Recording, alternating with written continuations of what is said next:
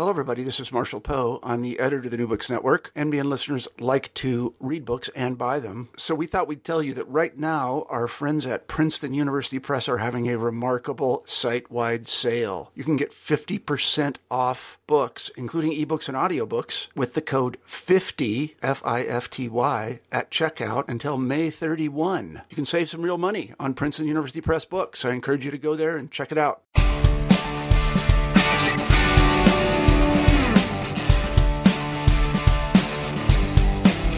Hello, everyone. Welcome back to New Books and Archaeology. My name is Robert Broadway, host of the channel. Today, we'll be talking to Douglas Bamforth about his book, The Allen Site. A professor of anthropology at the University of Colorado at Boulder, Doug is an active archaeologist who works primarily on the Great Plains, the author of 3 books with more to come, dozens of papers, chapters, reviews, and reports with more to come.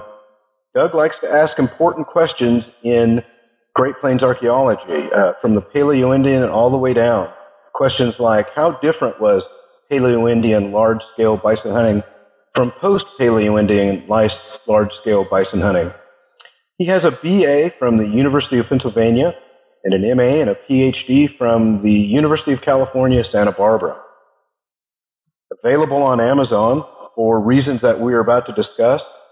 The Allen Site is an extraordinary example of dedication and professionalism in the field of archaeology. Combining the work of 11 contributors, the book is superbly written in clear, easy-to-understand language and illustrated with photos, maps, and drawings. If you are interested in Paleo-Indian archaeology on the Great Plains, you need a copy of the Allen Site in your library. Hello, Doug. Thank you for joining me today. Happy to be here. The Allen Site is dedicated to Edward Mott Davis. Tell us who that is. Well, the Allen Site's one of 3 Paleo-Indian sites that are located really close to one another in one drainage in southwestern Nebraska. And Mott was the archaeologist who dug 2 of them. He dug the Lime Creek site and the Red Smoke site. And he was on the faculty down in the University of Texas forever.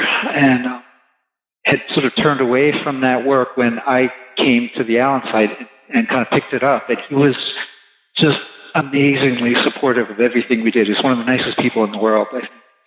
And he would sit and go through his old field notes to answer questions that I couldn't get answered in any other way. Came up and joined us in the field one summer. Just a wonderful, wonderful man. And really fundamental to the work that we were able to do. Everything that we did kind of built on what he did. For those interested in North American Paleo-Indian archaeology, that chunk of Nebraska and Medicine Creek specifically is the source of unending fascination. Why is that? I think it's got a long history. The sites were discovered, back in the 1940s, so people have known about it for a long time. What's, I think, most amazing about it is the proximity of these multiple sites to one another. Usually we get, one site here and one site there, and they're states apart and centuries different in age. And we kind of have to talk about big scales of space and time in order to do anything with Paleo-Indian archaeology because the database is kind of thin.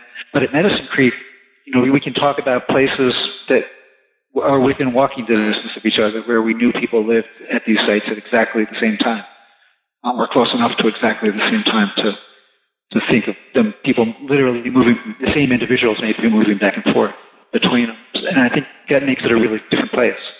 And I think that's one of the reasons that it's been important. People pay attention to it.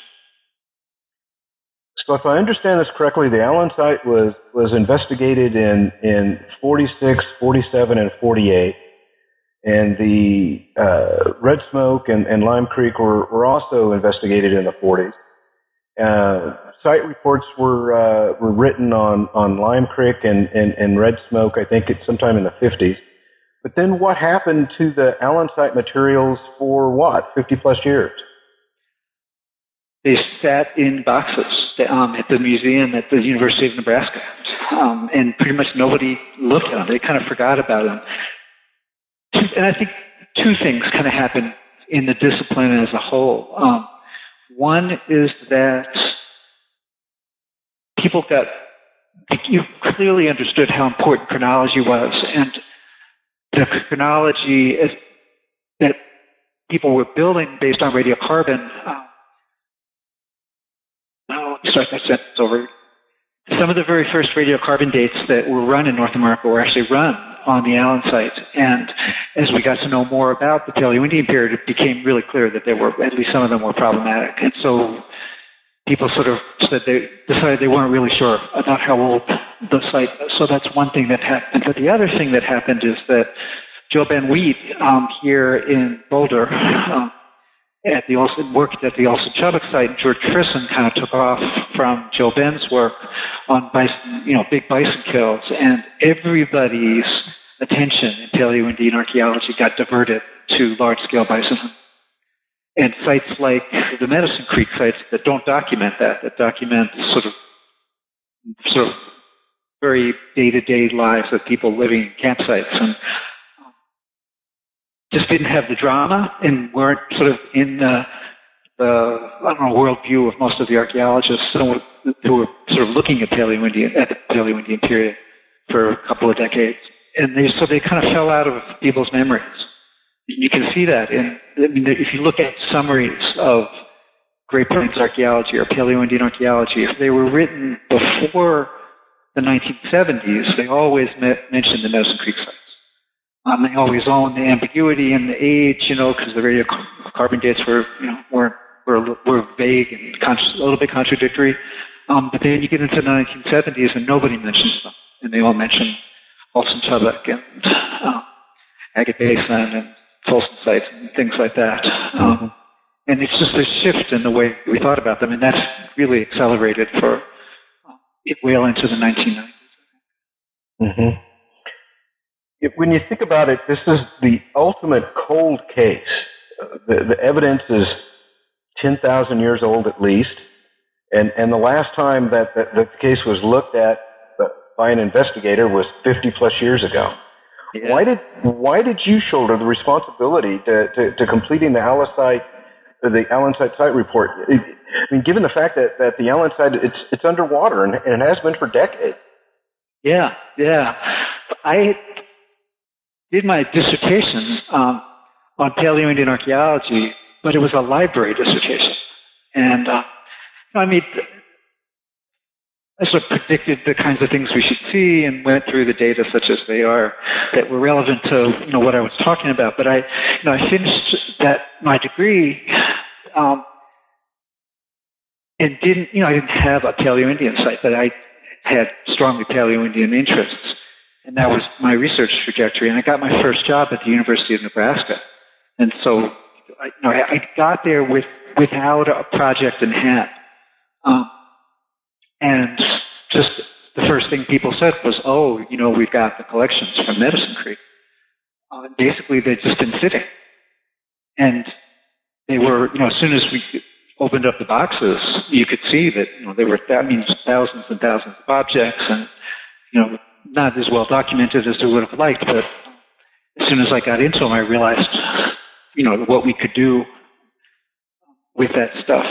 And it became, it's clearly a project that was worth doing, and it became really clear really fast that it wasn't going to look like what most people expected Paleo-Indian sites to look like. In fact, the first paper I wrote on the Allen site, I had submitted an abstract to a conference down in Kansas, and I sort of assumed that I was going to be able to talk about long-distance transport of raw materials and all the kinds of things that we think many people think Paleo-Indians did. And, first pass through the collection, there wasn't any long-distance transport of raw material. It was all really local. It was like, wow, this is going to tell us something that we haven't talked about very much. And then as I got into it, I got a phone call at my office at Nebraska from clearly an elderly woman on the phone who it turns out was the widow of the man who excavated the site, Preston Holder. Her name was Joyce White.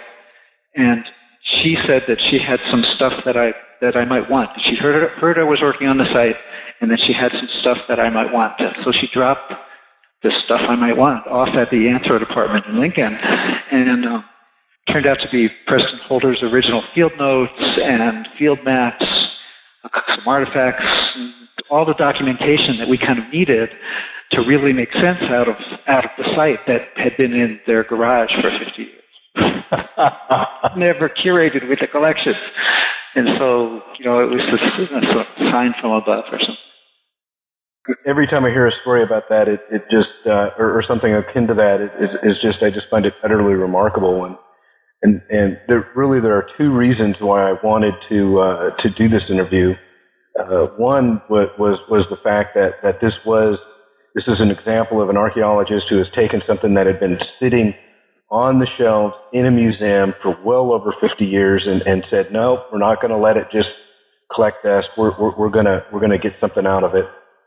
I just think that's remarkable, and I think you should be honored for the enormous amount of dedication that you put into it. But the other reason why I wanted to do this interview is because this part of Nebraska is part of my old stomping grounds. I've been all over this part of the world. And in my mind, Medicine Creek was as a cutoff between two major highways in ancient times. If you leave the Allen site and Red Smoke and Lime Creek and go northwest up, travel upstream up Medicine Creek, you can travel that for 35 miles. You can drink fresh water the entire way, sleep on soft ground.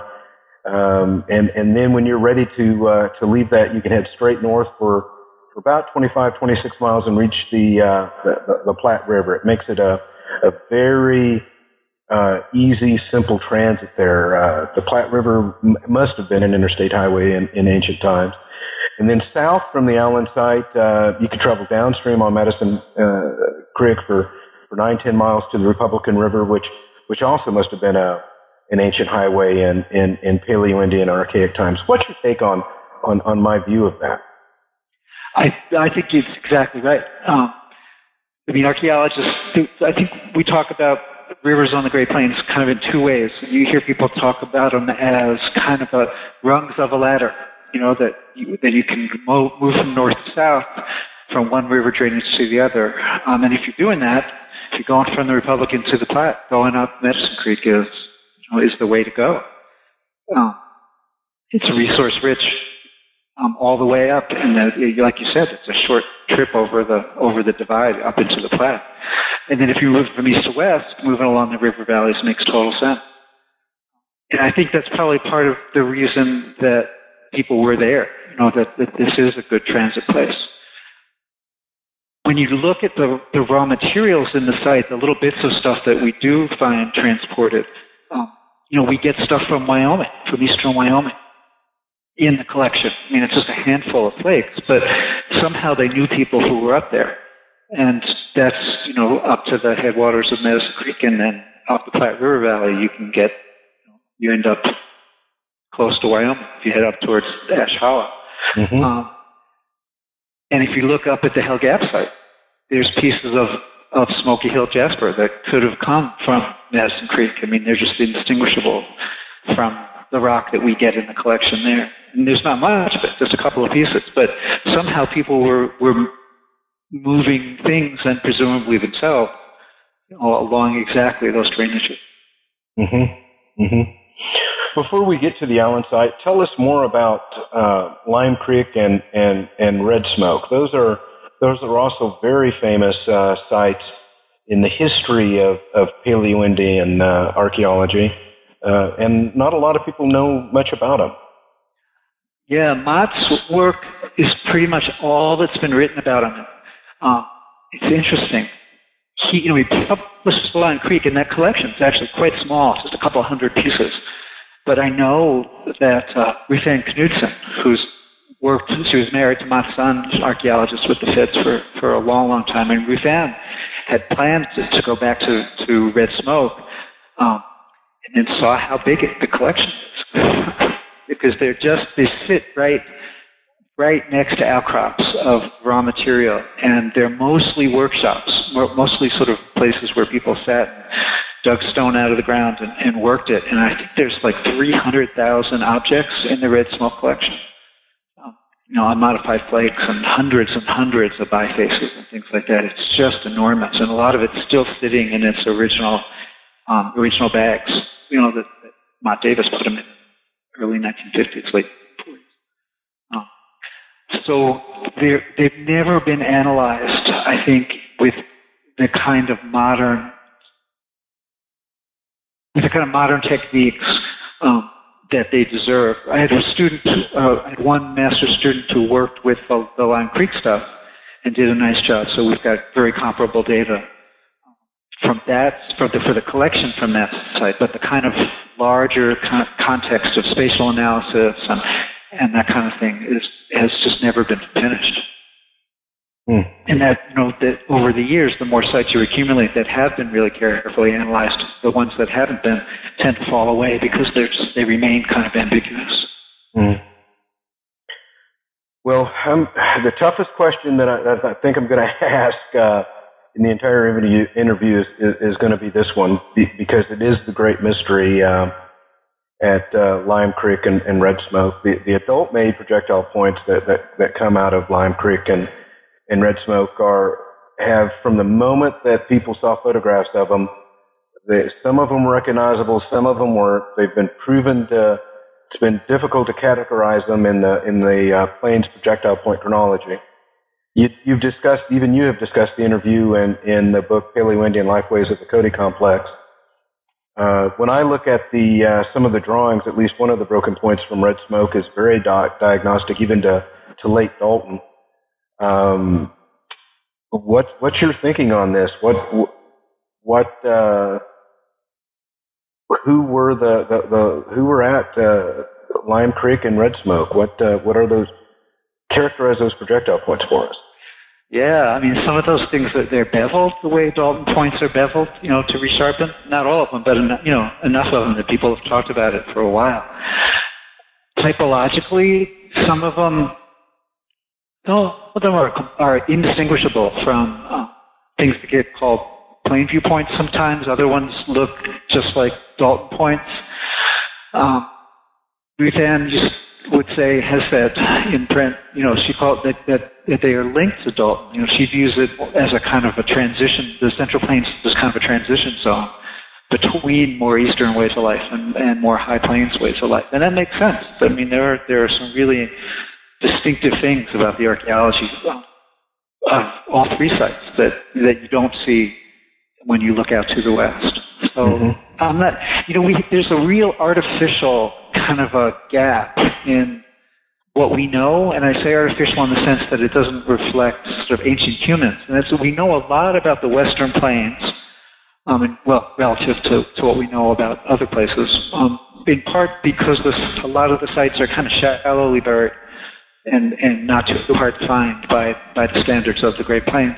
But as soon as you move east, you start to get into much, much higher rates of sedimentation, which is why the Medicine Creek sites were as deeply buried as they are. But that means we don't know very much. And then you get out farther to the east and we suddenly get into stuff that we see as pretty different and call it Dalton. And yet, but we've got this gap between the Western Plains and the sort of areas that we wouldn't really call Great Plains at all. And they look really different, but there's no reason to think that in between that there wasn't a lot of contact and a lot of transition, sort of a gradual transition. It's just difficult to see because of this preservation problem. It crosses the other way too, where when you look at and correct me if I'm wrong, when you look at the dates that finally came out of Lime Creek and Red Smoke, and some of this stuff, the diagnostic stuff seems to be late Paleo-Indian, but the Dalton stuff would have been more trending towards early Paleo-Indian, and then there's stuff that looks like unlike anything else anywhere. And I think, quite frankly, I think one of the reasons why all three of these sites, Lime Creek, Red Smoke, and Allen, the reason why it fell out of the press is nobody ever understood it. until you jumped into the middle here. I think that's really true. It doesn't slot neatly into anybody's categories. It's not. We've got evidence of this very different kind of diet than you see in bison kills. We've got stone artifacts that aren't gloriously made. We've got some really nice ones, and we've got a lot that are just kind of very mundane and don't fit with what people think the Paleo-Indian period is supposed to look like. It just doesn't. It's not right. It doesn't fit, and that kind of thing should tell us pretty directly that we're overgeneralizing about some important things. If you can't account for it, then that tells you where the holes in your understanding are. Well, the unfinished and discarded point preforms at Lime Creek, and you've talked about the fact that both Lime Creek and Red Smoke seem to be workshop areas. Those unfinished and discarded preforms, that looks like beginning flint knapping. That looks like kids were learning how to do that stuff. Is that your take on it? Well, I've actually talked about that in another publication. If you look at the Allen site stuff, right? Lime Creek and Red Smoke are both on the Lime Creek, which is a tributary of Medicine Creek, and Allen is right on the main stem of Medicine Creek. And the Allen site really looks like a camp. I mean, it's got this amazing array of artifacts. It's got a couple of dozen fireplaces, lots and lots of different kinds of animal foods.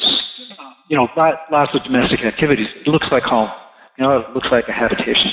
And the other two look like much more restricted kinds of activity areas. Lots of flint knapping and not a whole lot else. If you compare Lime Creek and Allen directly and look at that debris at the finished projectile points and the broken preforms, the ones from the Allen site are quite variable and often pretty badly made, more so than the ones from Lime Creek. And what I've thought is, we tend to focus on finished tools a lot.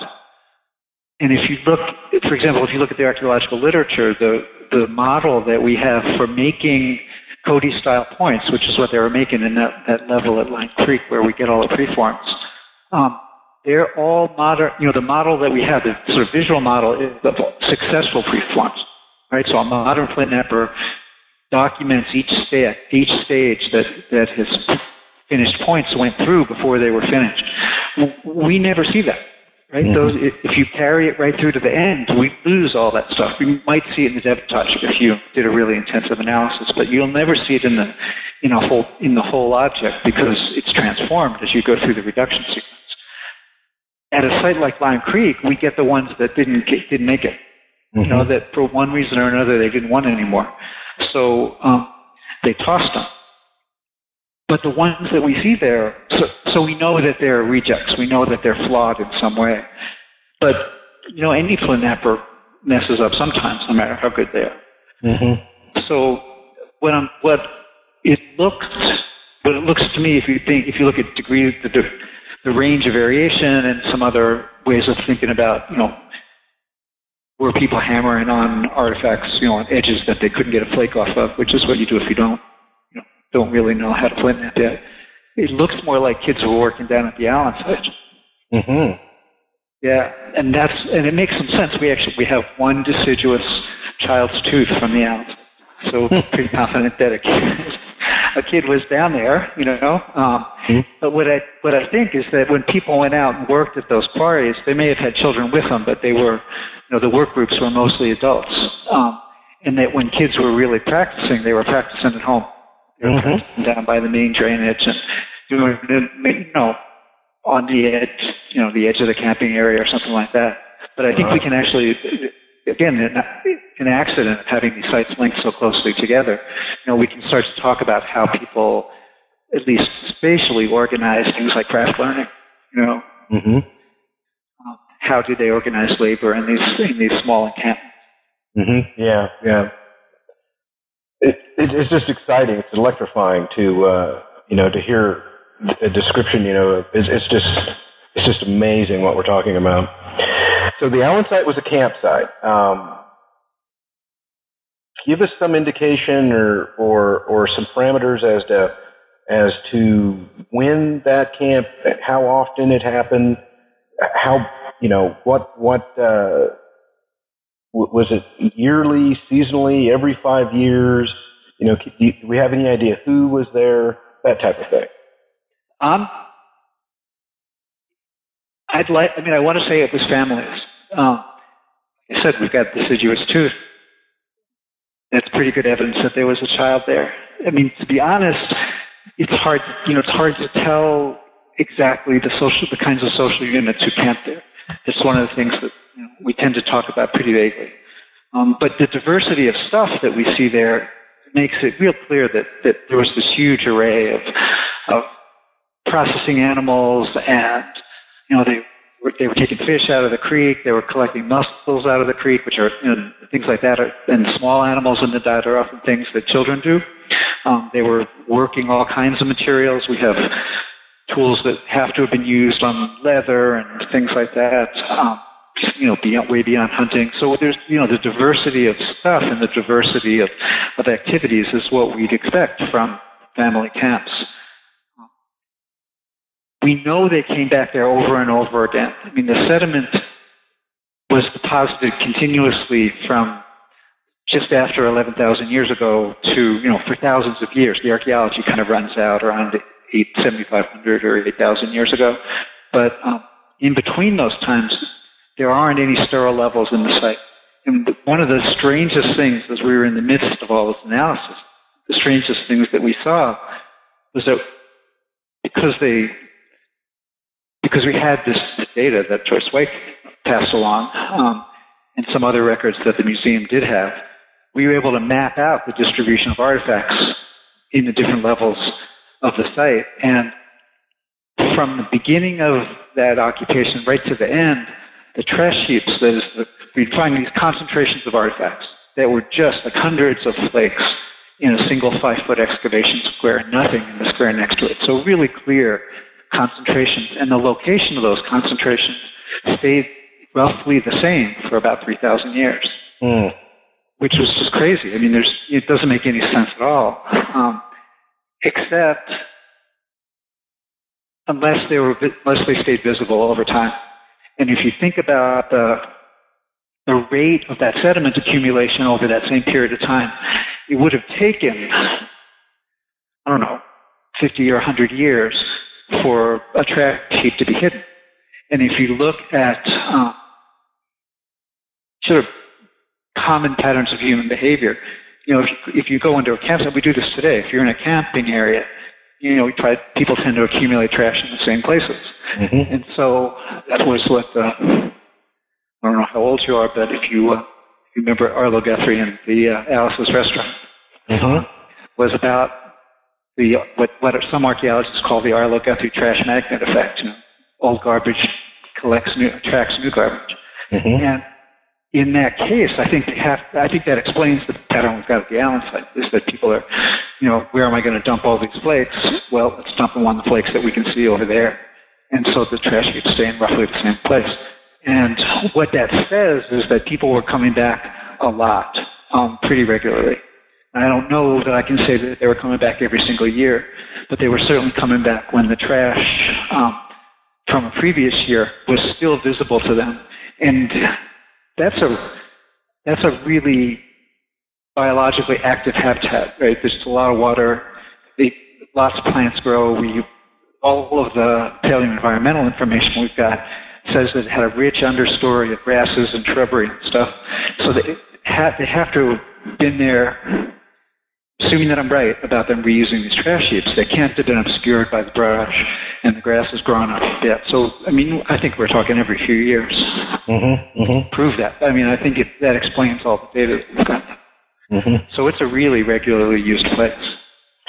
And that ties into that being a kind of a cutoff between two major highways, where if people were moving, that's just instead of going cross country and sleeping on hard, dry ground for 40 or 50 miles, why don't we just go up Medicine Creek and stay on the water and maybe do some deer and antelope hunting along the way? Yeah.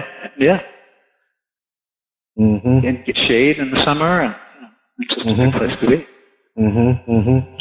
Well, freshwater mussels, there are 2 chapters of the book were found at the Allen site. Lots of analysis went into that. It appears that they were utilized as food by Paleo-Indians at the Allen site. Tell us the significance of this.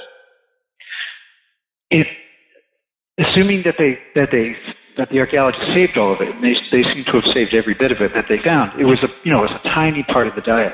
But the idea of, Paleo-Indians who are supposed to be these specialized big game hunters, wading out to the creek and getting freshwater mussels to eat, it just doesn't fit with what we expect to see them doing. Right? I mean, we expect people who do that kind of thing to be generalist kinds of hunter-gatherers.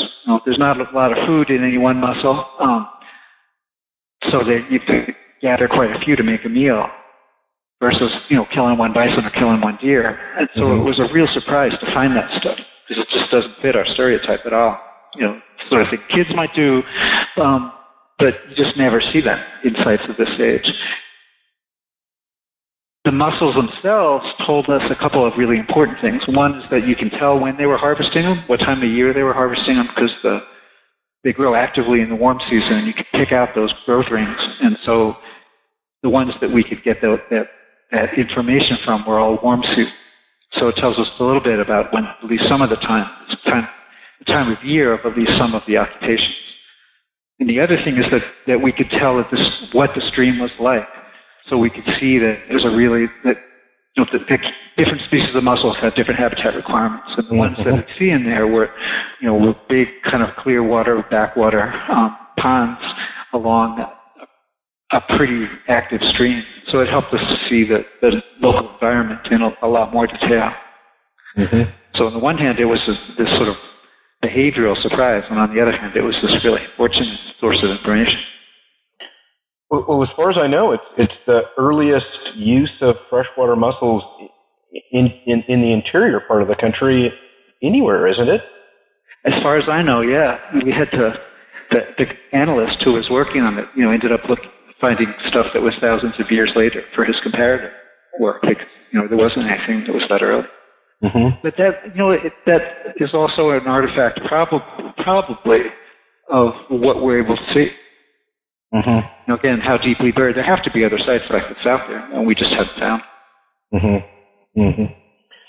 Well, human occupation at the Allen site began at the tail end of the Younger Dryas, continues through the early part of the Altithermal, where things are now heating up, and then but it looks like it gets terminated by this 8.2 kiloyear event. Is that correct? Is the 8 whatever happened at 8,200 years ago, that seems to bring a halt to the Allen site, or whatever. I won't characterize it beyond that, but am I even close there? Yeah, I mean, that's basically the timing of the occupation. Yeah, I mean, there's a little bit of later stuff in the drainage, but yeah, it doesn't seem to have been used much anymore. There are certainly other sites on the Central Plains that are in that early archaic Altithermal kind of period. But definitely in the area from Medicine Creek to the west, the human population definitely seems to have thinned.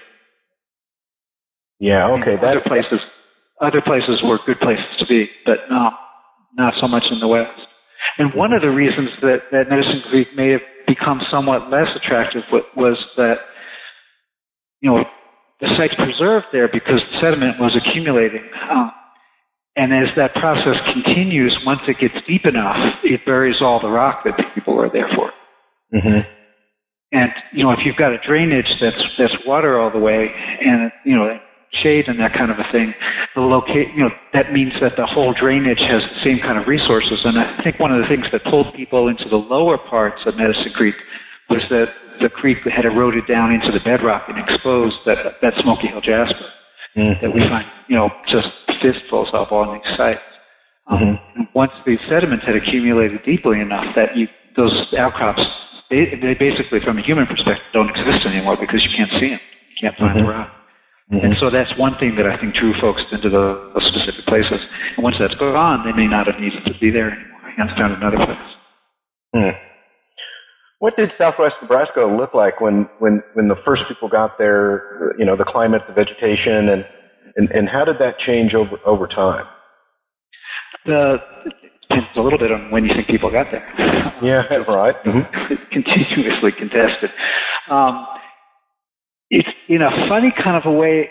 The area around Medicine Creek, without the lake that's there today, looked not too different than what you see with the different suite of trees. And the reason I say there's some irony in that, because the lake has created this raised water table that supports a lot of trees that weren't there when you see pictures of the area prior to the construction of the lake. It's a much more treeless landscape, even down in the drainages. So along all the sort of floodplains of the Republican and Medicine Creek itself, you know, you would have seen a pretty rich understory of trees and brush. Close to water, you'd see a lot of deciduous trees. We've got evidence of species of trees that today grow in eastern Nebraska, all the way out, you know, in the southwestern part of the state, 10, 12, 13,000 years ago. You get back 18, 20,000 years, we've got evidence of spruce that you don't see growing, you know, out on the drainages of the Great Plains these days. That did at the end of the Pleistocene. And as the climate started to shift then after the Younger Dryas, and you'd see this progressive warming and drying. And we can see that in grass phytoliths and pollen and that kind of thing. And people see this kind of thing all over the Great Plains. So that almost closed canopy vegetation along the drainages would have thinned over time as things dried out. The uplands would have shifted from a really rich grassland to a much drier kind of a short grass steppe kind of environment, much more similar to what we see today. And then as you get past about 8,200, you start to get into a increasingly even drier than what you would get today, much more long-term drought conditions. Mm. You've got to know that there's a massive bison bone bed, or probably more than one, somewhere up or down Medicine Creek. I mean, given what Cooper's Bluff or the Cooper site in Jake's Bluff looks like, the same kind of setup would be available right there on Medicine Creek. In my mind, it hasn't been discovered yet, but it's got to be there, doesn't it? I think so. You know, I mean, what we see is not, you know, the sites there I don't think you can link them convincingly to large-scale bison hunting, but those same people, you know, they just did different things in different times and places. Mm-hmm. And with all of that eroded sediment, there are little buried box canyons and things like that have to have been of the right age and would have been perfect traps for those animals. Yeah. And yeah, you're right. If you're just not there at the right time, you don't see it. Mm-hmm. So someday somebody will find. Mm-hmm. You know that rough cedar brick country? It's northwest of the Allen site. It's just east of North Platte, south of the interstate. But it's a completely. It looks completely different than anything else, you know, in the region. Really, what's that? I used to run around in there all the time. What is that about? Is that the way it used to look, or is that new? What is that? It's beautiful country, isn't it? Mm-hmm. There's been huge changes in all of that landscape. Partly when they put the railroad in, they had to put, you know, when you build a railroad, you need lots of wood for the railroad ties, and they cut back in the, you know, late 1800s. They did a lot of cutting in there, so a lot of what the vegetation that you see is regrowth since then. So I'm not sure that the same kinds of trees would be there in the same frequencies prior to that time. But that kind of change, I think, is something we don't know that much about.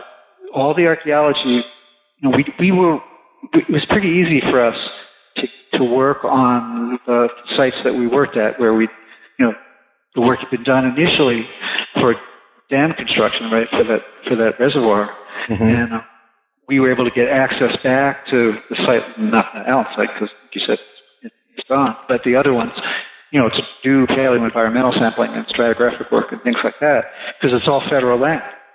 Mm-hmm. The feds, give us permission to go in and take our samples and that kind of thing. Once you get away from there, it's all private land.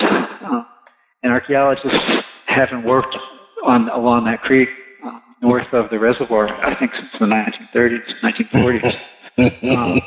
Are you there every summer? I mean, you've got to be. I've been working up near Chadron these days, the last 8 or 9 years, up on the Pine Ridge on a different project. But we went back every year for a few years. Yeah, it's just a nice place to go. Well, tell us what Loess is, and this is kind of a funny question, but was any of that found at Allen? The sediment there is all redeposited loess. I mean, loess is just this really fine-grained, wind-blown sediment. And what you find down in the drainages, I mean, there's plenty of loess. I mean, Nebraska's got lots of loess in the Sandhills. It's this amazing terrain people on I-80 don't ever see. What you get in that drainage, though, is almost entirely waterland. So the deeper sediment in there is actually laid down by the creek itself, in overbank floods and that kind of thing. And once the terraces that contain the site that the archaeology is in got raised up above the floodplain level of the creek, then you start to see sediment that's washing down in from above. So instead of coming up out of the creek, it washes down over the edge of the valley. But it's all loess-sized particles. Everything in it is every object that's big enough to see is basically an artifact when you're digging in that stuff. One of the most amazing things about the Allen site was how deep it was. I posted a photograph of the original Allen site excavation on ArcL the other day, and we had archaeologists from as far away as Italy just absolutely astounded by the depth that was. Tell us about that. Yeah, the Allen site was 25 feet down. The Lime Creek site was 60 feet down. There were these photographs of Mott Davis's crew. I don't think it's Mott that was on these that was suspended, but they had actual people sitting on planks, hanging from the top of the cut bank, 30 feet down and 30 feet off the ground, doing this stratigraphy. What had happened is that sort of towards the late Ice Age, the Medicine Creek Valley got very, very deeply incised. And then just around the end of the Ice Age, it started to accumulate, it shifted from erosion to sedimentation. And as you get into that altithermal period, after about 8,000 years ago, the sediment accumulated to these just enormous depths. And it wasn't until they had a huge flood in 46 and 47 that exposed, cut these nice clean exposures, did a couple of $1 million worth of damage downstream, but it was good for the archaeology anyway. And they started to see hearths and artifact concentrations and animal bone down at the base of these sites. And it was, at the time, it was huge. This was just a couple of decades after the Folsom site had shown that there were people here in the Ice Age, people in North America in the Ice Age. Back in the 30s, you got people doing work at Blackwater Draw. People are starting to understand that Clovis and Folsom aren't the same thing. And suddenly there are these sites in Nebraska that were 60 feet down. And we was in Time and Newsweek, and they were talking about them as the oldest sites in the Americas, which, they weren't then and they aren't now. But it got huge attention. And supported, that was one of the reasons that they did as much work out there as they did, because they thought they were going to hit this incredibly ancient things, which it turned out to be. But But they were using, we're not allowed to do this kind of thing anymore, but they were using dynamite and bulldozers. In some cases, they would drill down and blast, and then they were running bulldozers 24 hours a day for a week to try and get enough, to open up an area that they could dig in. From the photographs, you almost had to use heavy equipment. It's just absolutely unbelievable how much overburden there was.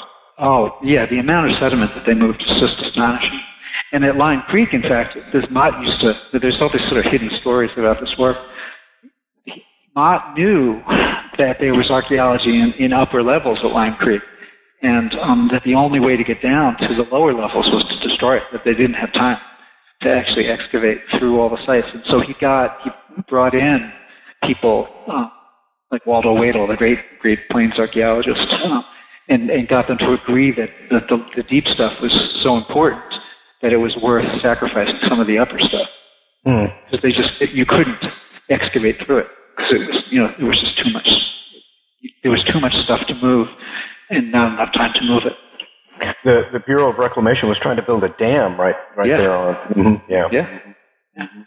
It's up now. The Lime Creek. It's amazing to look at those pictures of Lime Creek, because the cut bank at the site now, the water runs right up to the cut bank, and there's been enough sort of slope wash and that kind of thing that most of the depth of it isn't. You can't tell now how deeply buried it was.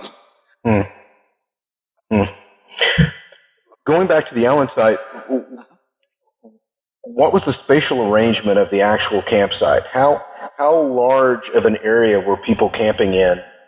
And was it all the way flat, or was it,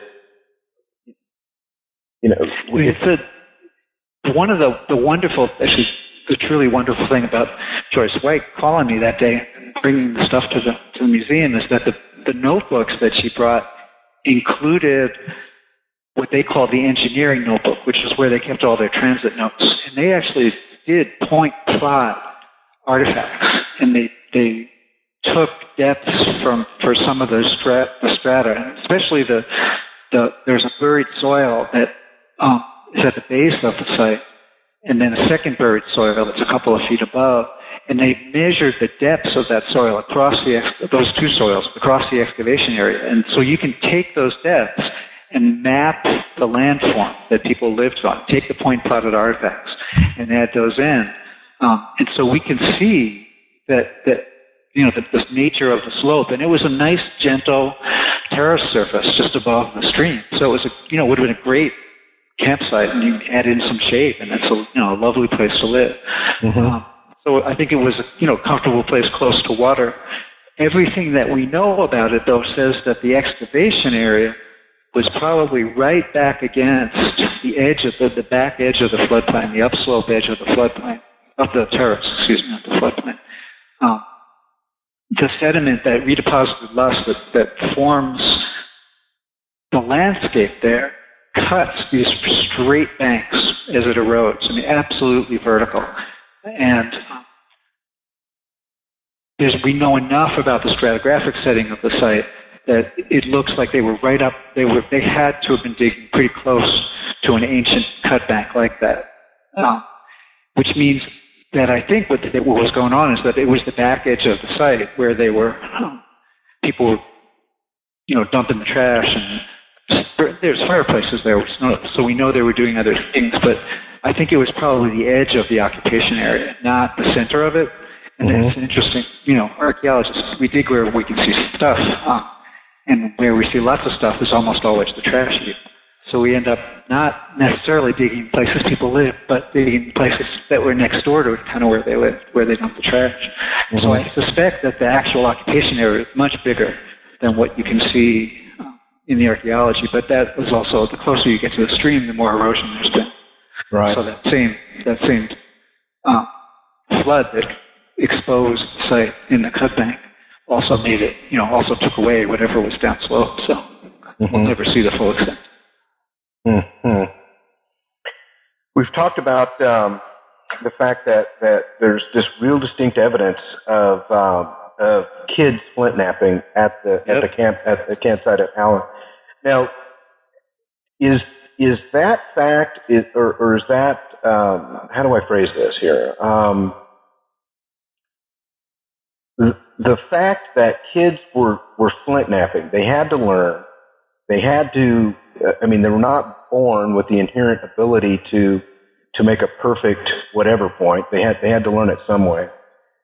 Is that concept widely known and acknowledged and factored into in Paleo-Indian or North American archaeology in general?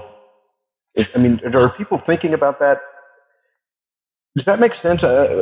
Yeah, no, I understand what you're saying. There's more. That's more than one question with different answers. The first answer is yes. I think everybody knows who thinks about it at all that you have to learn to do this. And there's enough stuff in the literature that we all know that it takes a long time to be really good. You don't hand a 5-year-old, a couple of rocks and say, go make some flakes, right? They're not strong enough, they're not coordinated enough. And when you look at sort of indigenous learning, not the kind of learning that we do, where we're sort of learning it for fun. When people are actually learning it as a skill that they need, it's sort of middle school age. Kids start to be trained in it. Because that's when you're really strong enough to fracture the rock. Because you got to hit it pretty hard. Right? So there's a period in your life, sort of through just preteen up through teenager age, where people would have been accumulating this skill. And everybody kind of knows that, right? So there's no archaeologist who I think would answer that question, say, no, it doesn't matter. At the same time, everybody analyzes all of the lithic assemblages kind of as one thing. That's right. That's exactly right. I was hoping and we know that this is the wonderful thing about stone artifacts is that they never go away. So that means that every flake pretty much that's ever been struck in the history of the world, whether it was the first flake struck by a 9-year-old, the first time, or the last flake struck by a master, spectacularly talented stoneworker, they're all in the world. And we, virtually nobody takes that into account when we do our work. We tried to do it some, at the Allen site, by trying to sort of do a comparative study between Allen and Lime Creek and make the case that we are looking at, in some cases, at craft learning. And there are a few other people who are talking about this. But really, when you think about the fact that we all must handle things that kids make all the time, kids made all the time, we really should think about it a lot more than we do. But in some ways, and this is not a criticism, but you have to admit, in some ways, you kind of you discussed it thoroughly at Allen in the book, and you point out, boy, there's a lot of good-looking but broken projectile points there at the campsite, but then there's a lot of rough-looking, kind of unbroken stuff that's still there that kind of look like kids were doing it. But it's almost like I don't want to get you in trouble. It was almost like you were being gentle. It's like, hey, everybody, let's pay attention to this. Yeah, and I argue with people a lot, I think. Part of it goes back to that shift that I mentioned in kinds of sites that have occupied archaeological attention. As long as we dig the kill sites, right? As long as we dig bone beds, with dozens or hundreds of bison, what we're going to see is, in almost every case, is the products of really skilled and experienced flint knappers. And, if you look at the projectile point assemblages which is pretty much all you get from those sites, they're just breathtaking. That's a big reason why people like Paleoindian archaeology. We go to conferences and show all the cool pictures of the spear points that we have. And it is just cool. There's no doubt about that. But those are the things that adults are making, and probably the most skilled adults. You have to get into sites like the Allen site to see the other stuff, I think. To see people practicing and learning, maybe making their first spear to go out and try and hunt some small animal on their own, that kind of thing. So you have to have the opportunity to think about it. And that was one of the nice things about the Allen site. But yeah, it's once you start to ask that question, the world becomes a much more complicated place. When looking at lithic technology, the wild cards are always material quality and heat treatment. The local stuff that they were getting out at Red Smoke, was it Red Smoke or Lime Creek was the quarry? Both. Right. They're both, yeah. Was that good stuff? Did it need to be heat treated? It is good stuff. It's quite variable. The best of it is really good, and it grades right down to stuff that's just barely different from the chalk. So, you had to look around, and it occurs often in these nodules where the outside is pretty low grade and the center of it is pretty high grade. So there can be some work, getting to the good stuff, even when you pull it out of the ground. One of the cool things about it is that if you do heat it up, it turns bright red. Mm. It's because it's got a pretty high iron content. That's what gives it the reddish, yellowish colors. And there's almost none of that in the collection. All of the stuff that we can tell was exposed to heat accidentally. Mm. So they weren't heat treated for whatever reason. I mean, presumably they could get stuff that they thought was good enough without having to do that. Mm-hmm. But that's one of the reasons that you get so much stuff. There's I think I said 300,000 or so objects at a place like Red Smoke. I think that's partly the result of people just working away with the stuff they don't want, so that they're left with the stuff that they do want. Mm-hmm. Mm-hmm. Lots of, and when you see it, you know it immediately, the Paleo-Indian blades off of cores, struck blades off of cores, and big flakes. Was that present at Allen? We don't see any blade technology there. You get blades in Clovis sites mostly, and then you get them again much later. You get them, actually there's a really well-developed blade technology in Nebraska in Plains Village Times, Central Plains Tradition sites. Mm-hmm. And not as much in between. We've got a very similar kind of a core reduction strategy where you're working from a single platform and striking overlapping flakes around the edge, which is, if you strike long narrow flakes, you get prismatic blades. So they're the same. They're using the same idea to make blanks tools, but they don't seem to be making blades. They're shorter and wider, and it may just be a function of the raw material. It's good, but it's not perfect. Mm-hmm. And I think they might have had trouble making good blades on a consistent basis with. Mm-hmm. What was the faunal evidence at Allen? Amazingly diverse. We get bison, especially in the lower levels. Deer and antelope become more common when you get past about 10,000 years ago. We have rabbits. We have prairie dogs. There's fish and mussel. They were taking this incredible array of animals. It's a little hard sometimes to tell which ones just died in the site, which ones are there because people brought them in. But there's no question that they were taking everything from prairie dog size up. Mm-hmm. We've got burned bone and butcher marks and things like that. And over time, we tend to, the stereotype is bison hunting, but that's kind of an artifact of digging lots of bison kill sites. Over time, they seem to have hunted bison less and less and hunted antelope and deer more and more, and shifted to some other smaller species that you would find right along the drainage rather than going out onto the upland. Mm-hmm. Probably, my best guess is they're reacting to changing climate and hunting closer to home. Mm. So it's a nice picture of this kind of different aspect of Paleo-Indian diet, but it also lets us really talk about processes that you can't see at some other site. Lots of very interesting needles and awls. The awls are suspiciously large, but then some smaller awls found at the Allen site. What do you suspect that those indicate? Because that seems to be pretty important. Yeah, we got 120 or 125 bone tools in general. Clearly craft work is a big deal. There's stitching bags and clothing and maybe tents.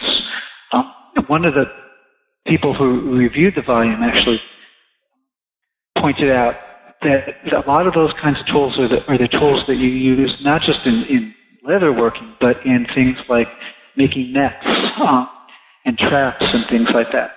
So that there's a lot of things that could have involved portage and involved trapping, especially the smaller animals, whole domains of technology that we just don't see. There is one huge, out of a dry cave in Wyoming, I think it's just about 8,000 years old. There's a huge net from a Paleo-Indian site. And, you need the technology to make that kind. You need the knowledge, but you need the tools to manufacture things like that. And those bone tools are just the kinds of things that people would use for that kind of activity. So there's a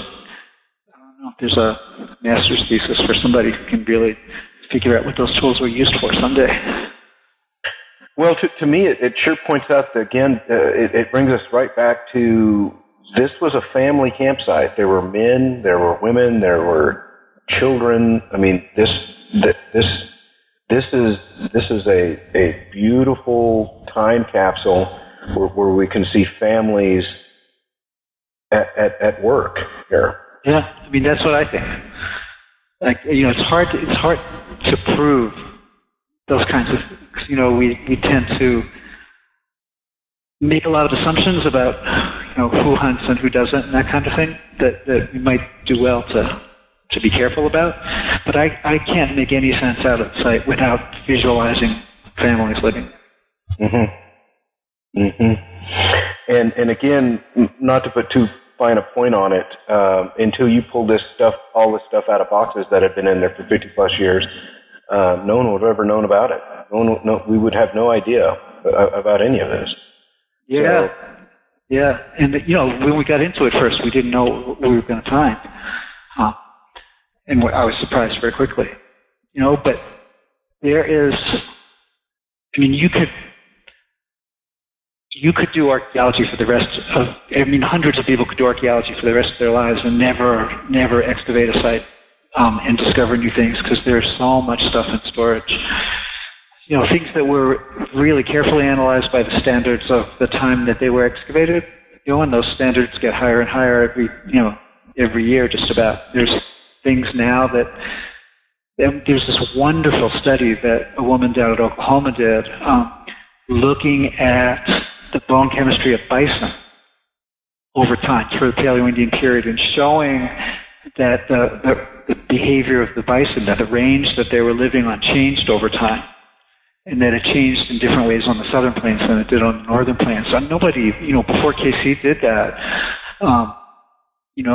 nobody had done it. And 10 or 20 years ago, it would never have occurred to anybody to do that. We wouldn't have had the technology or known how to use the technology. So, you can go back to even well-studied collections, let alone totally unstudied collections like the Allen site, and learn just incredibly new things without excavating. And there's the kind of a moral imperative to doing that for us because we, spend a lot of money digging stuff up. The world finding something out about it after it comes out of the ground. Andy Hemmings bangs that drum every single day.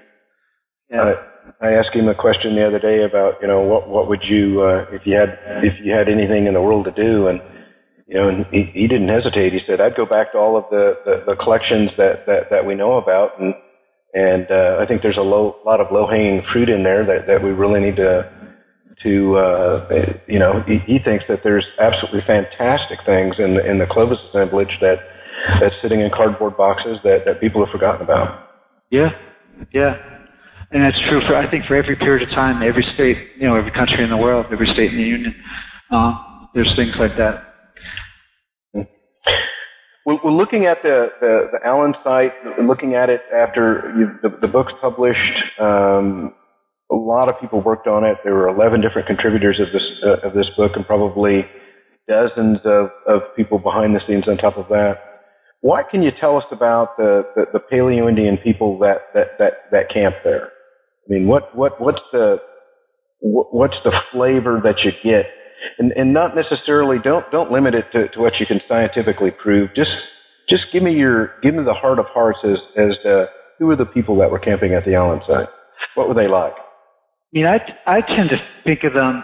We tend to view the Paleo-Indian period as something really, really different from everything we see afterwards. And it stands in contrast, especially to recent Native people in North America. And I think, the Allen site shows us that that's not so true. certainly was different than more recent times. But when I think of the people who live there, I mean, I visualize people who lived locally. Virtually everything in the site is accessible within a day's walk of the Allen site. They didn't have to travel very far. I mean, they certainly traveled. They didn't live there all the time, but not the scale of movement that people have suggested.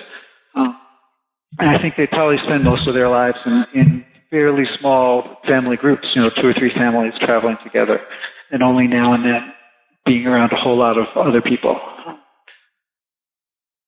Mm-hmm. Go on. This is fascinating stuff, and this is the reason why this is the reason why I do these interviews, is to hear this perspective, because it's all over the map. I mean, we really don't know, and any time that we get an opportunity to get a different perspective, I think is good. So just keep going. Yeah, I mean, I see kids going out into the drainage to trap small animals and collect rock and whatever is within their capacity to do, and adults traveling up and down the drainage and out onto the uplands. We don't know much about plant food use, but we know they must have collected things. I mean, there's hackberry seeds in the collection that burned, but I think they're all natural. But I mean, there were plenty of edible kind of plants in the vicinity, and people would have been gathering those. We have grinding stones, and both manos and metates from the site. Very portable ones, they're thin and easy to transport, so they're not big giant ones that we think of in the American Southwest, but they're grinding things, and probably plant seeds were part of the deal. We don't see that at very many Paleo-Indian sites. So it's a sort of it would be a hard life by our perspectives, for sure, but I think everything that we see in the site tells us that they were really good at it. Well, let's have some fun. So, in a hypothetical situation, a billionaire philanthropist hears this interview. And he calls you up, and he says, all right, I'm willing to give you $1 million with one mandate.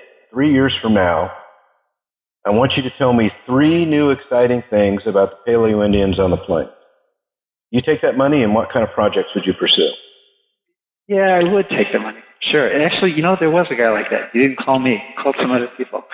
I would go back to existing collections, and I would do the kind of work that this woman down in Oklahoma was doing. I would get people to really look in detail at hunting practices, and to try and get how people are harvesting these different animals over time, because I think that patterns of temporal change in these kinds of practices are really important.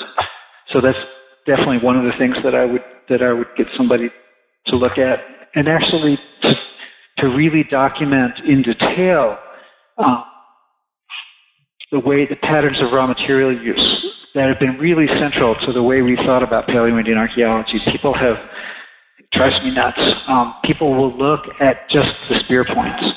And, Paleo-Indian spear points are very often made from stone that occurs naturally a long, long way from the place where we find the points. So everybody goes, well, look, they must have walked all that way. They were covering these immense areas. And if you look at sites like Allen, and not just Allen, but that's the best case, I think. The spear points, there's like 9 of them, so there's not many, but there's non-local material represented in those points. But if you look at every other category of flake stone artifact, it's all local stuff. And if the story that it tells is really different than the story that you tell just by looking at the points. And I think you could spend some money really carefully documenting those kinds of patterns for large numbers of sites over the Great Plains, and you'd really be able to map out the connections that you see and which ones involve mobility and which ones involve something else, trade or something else. That's only 2 things, isn't it? Well, but yeah, I think that'd keep you. Yeah, that would keep you busy for a while. That'd keep you busy. If you go into a secondhand store, you buy a really cool looking antique bottle and you rub it. A genie appears And that genie is willing to grant you the answers, the absolute scientific answers, to 3 questions about the Paleo-Indian people of North America. What are the 3 questions? I would love to know why they valued flint knapping so much. What's the social value in that? Because a lot of what they made was just everyday, mundane, easy stuff to do, but over and over and over again, they would just made things gratuitously nicely. The amount of skill that it requires to make a classic Paleo-Indian spear point is just breathtaking. And they have to put a value on that went beyond just it being a weapon tip. And I'd love to know exactly what that was. What's the social meaning of that? I'd really love to know about all the things they did that involved non-perishable materials. Like what does Paleo-Indian art look like on animal skins? Because we devote so much time. There's an aesthetic. There's clearly an aesthetic to flint knapping during this period of time, and it would be wonderful to be able to tell something about that aesthetic beyond just rocks. So those would be, I think those would be just personally really interesting. And I've argued in print more than once about how big the territory was that they lived in. We should just get a hard answer to that. If the genie could give it to us, that would be great. The same genie offers to transport you back in time to any period in time. You get to spend 3 years in the past. You get to pick the date. Would you go? And if so, what date would you pick to go back in time in? I would. I had a major professor when I was in graduate school who used to say that no real archaeologist would want a time machine, because then we wouldn't be archaeologists anymore. But I would go. But having spent all this time talking with you about the Paleo-Indian period, I would go to AD 1300 because that moment, right in that, right about 700-800 years ago, AD 1300, just transformed native North America and the Great Plains. Huge population movements and creation of, I think, completely new social groups, and it would just be cool to see that happen. See that in the works.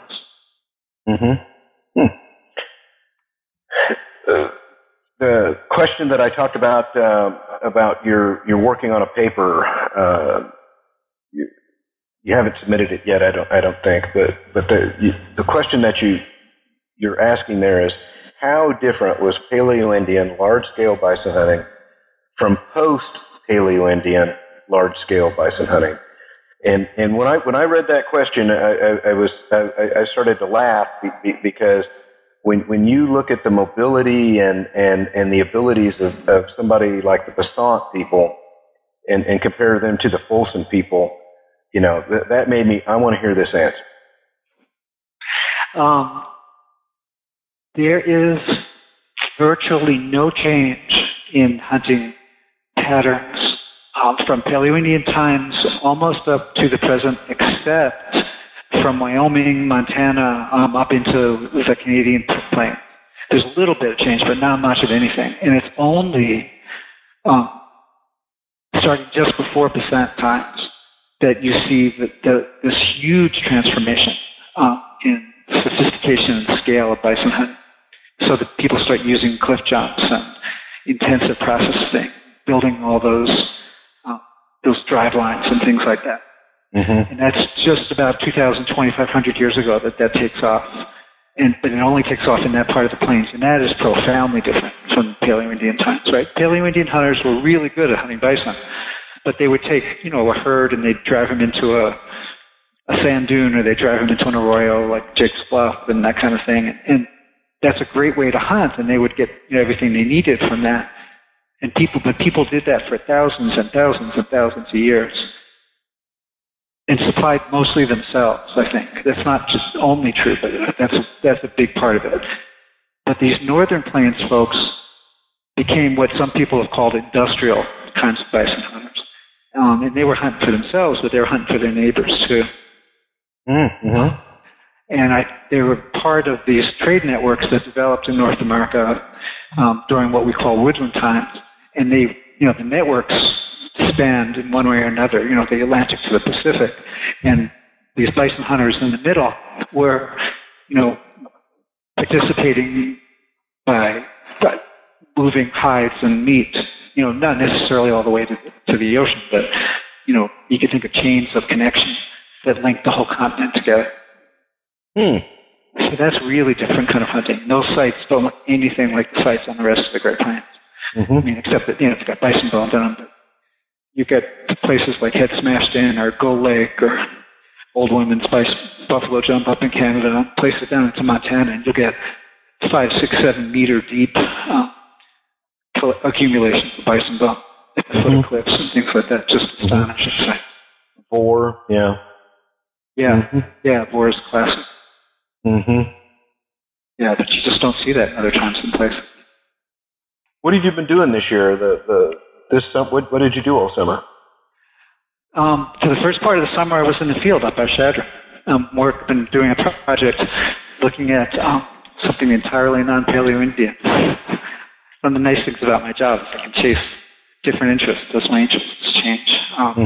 But the classic sort of American goes back to people, saying where does the West start and that kind of thing. And Waldo Wedel's work in the first part of the century, it's always been you don't get farming on the Great Plains west of the 99th meridian, because you just don't get enough. You don't get enough rain to bring in to count on bringing in a crop. And there's always been this one site out near Chadron where they found maize crops, charred maize, in a Plains Village house and pottery and bison bone, and clearly settled by some kind of horticultural group. And so I've been working up in that area trying to find another site because that one's gone. I mean, we have found one just on Bordeaux Creek, just east of Shed. And so we were digging a house this last summer, and I laugh about this because I thought this other feature that we were digging was going to be a house, but it turned into a pottery kiln. And of all the people in archaeology who don't do pottery, I'm somewhere near the top of the list. Mm-hmm. So, but we dug out this kiln and some kind of a small habitation structure with a hearth, and lots and lots of, well, not lots and lots of pottery, but definitely pottery, and we've got maize and bison scapula hose and things like that way, way too far west. So that's what I did in June. Mm-hmm. And then since then, I have stepped into the department chair job here. So since then, I've been going to meetings. So it's either congratulations or our condolences. Yeah, both. They go together in this particular case, yeah. Yeah. I got to say the first part of the summer was more fun than the second part. Imagine. What's next for Doug Bamford? Well, I'm finished with field work, at least for a little bit, and I've been teaching. I've been doing my excavations with our field school, which is actually really wonderful, working with undergraduates in the field. But I'm handing the field school off to one of my colleagues for a few years. And I'll do this administrative stuff and write up what I've got, which I think is good stuff. And then kind of decide what my next project is. And I'm not sure.